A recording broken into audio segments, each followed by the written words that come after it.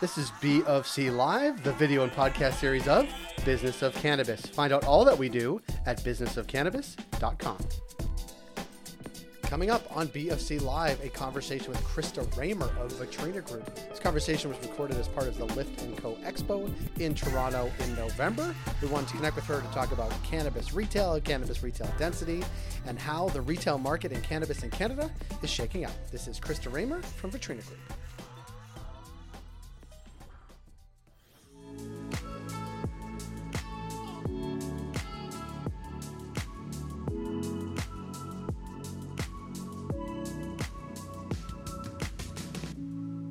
Krista Raymer, thanks for stopping by. Jay, thank you for having me. How many lifts have you been to? Two. Two? One in Vancouver? Toronto and one in Vancouver. The one in Vancouver was January 2020. Yes. It's my birthday, actually. Whoa. Yeah, it was. Okay. So my birthday's coming back up. Great. Let's talk about that. Okay. No, I'm just kidding. The big difference, a big difference. There's a lot of big differences. There's a lot going on here. One in particular is that from my house to here, to get to this trade show now, I go by 30 cannabis retailers, and I live in downtown Toronto. I mean, the density just within a 1 kilometer radius of this venue is outrageous. Yes. Yes. Especially because during COVID, there's basically nobody down here.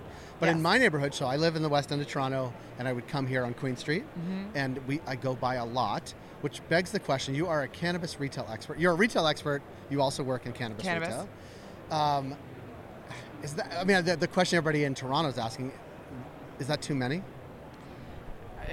Well, what's the definition of too many? Okay. I think like when we look back historically and the amount of products that were available on the market, 100% it's been too many stores. The reality, though, is that we have a lot of new products coming to market. There's new opportunity to differentiate. Now it's going to be a game about how agile can we be and how effective are we at communicating with a specific customer base. We can't be everything to everyone. People are trying to be everything to everybody. That's not a great recipe. I learned that from Krista Raymer. It historically has worked, right? Like, yes. For a period of time, we could reach our customers. We didn't need to differentiate. Customers were going to come to us. Now, customers have a lot of choice, a lot of options on the market, and a lot of different products to choose from once they're in a physical environment. So matching up the right customer and the right product in the right place is going to be the name of the game. And that is hard. That's been Retail 101. But it is hard because Yes. people... it is very challenging in non-cannabis retail to do all of those things and do it well and be consistent and find the right people. And that's where I want to go with this. Like, finding the right people to work in a place is very hard. Yes. And from an outside perspective who doesn't work in retail, like, you know it when you see it. It's hard to define, but you know it when you see it. You know it when you see it at a restaurant, you know when you see it at a retail, Yes. you know when you see it at a department store, all of those things. How do you talk to retailers about building that core team? And then how do you get that team to like work as a unit? The best environments are always going to be where everybody is aligned and shares some core values. The reality is though we have to be really specific with what those core values are. So if we try again and be too much for everybody and nothing has a lot of traction, it's not going to work. Right.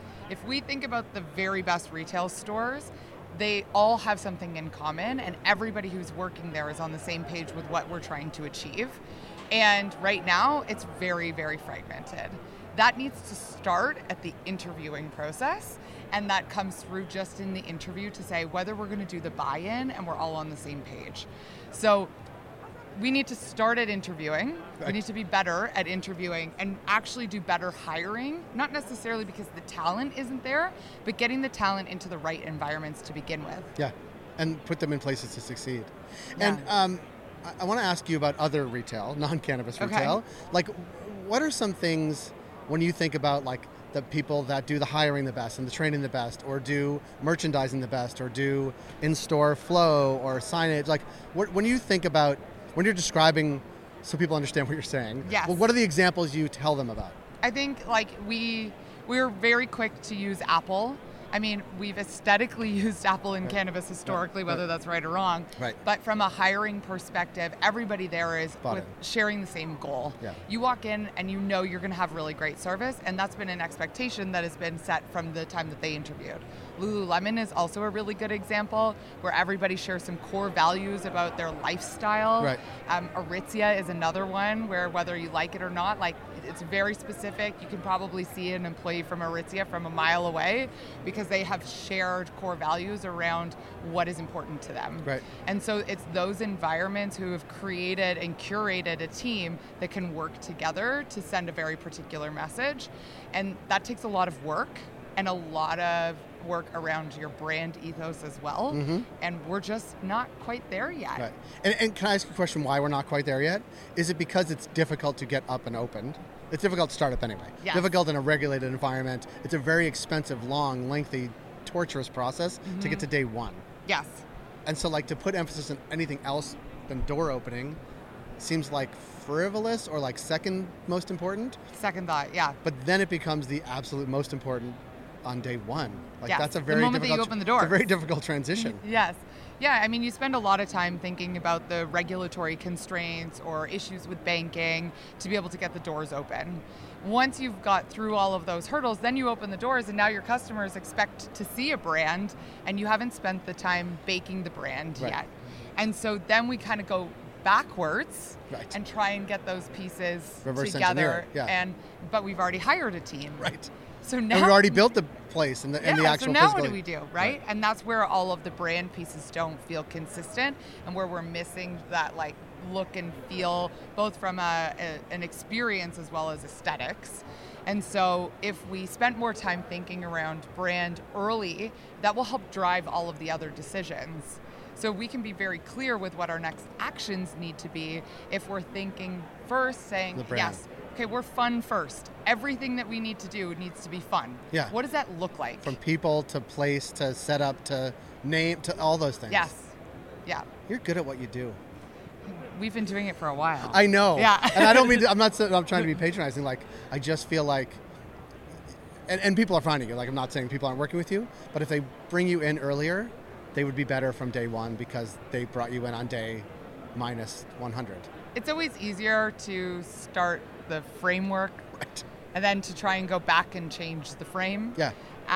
But I mean, this is a new industry. Yeah. We're all still trying to figure it out. Like, we know a lot of things about retail, and some of those have played out very clearly in cannabis, and some of them haven't.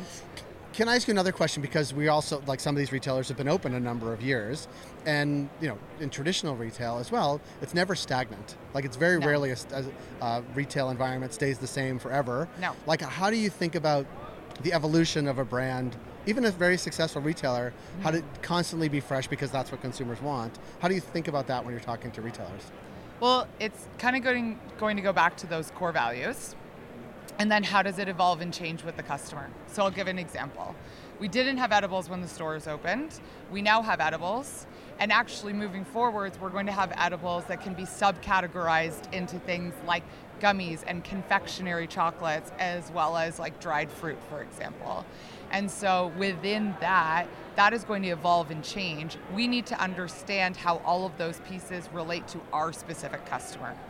So all of the decisions that I'm going to make around inventory and assortment and the way that it's merchandised and the way that my team talks about the product with the customer is going to need to evolve and change. But at the very end of it, if we're fun, then it would always come back to we're fun first. Right. There is some home-based message or home-based strategy and approach. Yes. Yeah. Yeah.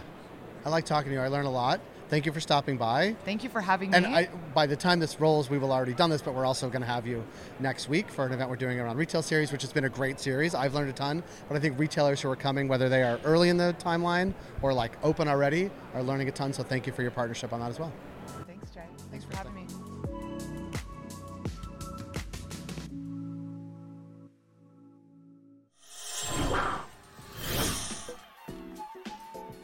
That was Krista Raymer of Attorney Group talking all things cannabis retail in Canada. If you like this program, please rate and review us on Apple Podcasts, Spotify, or wherever you heard the show. It helps support the work we do.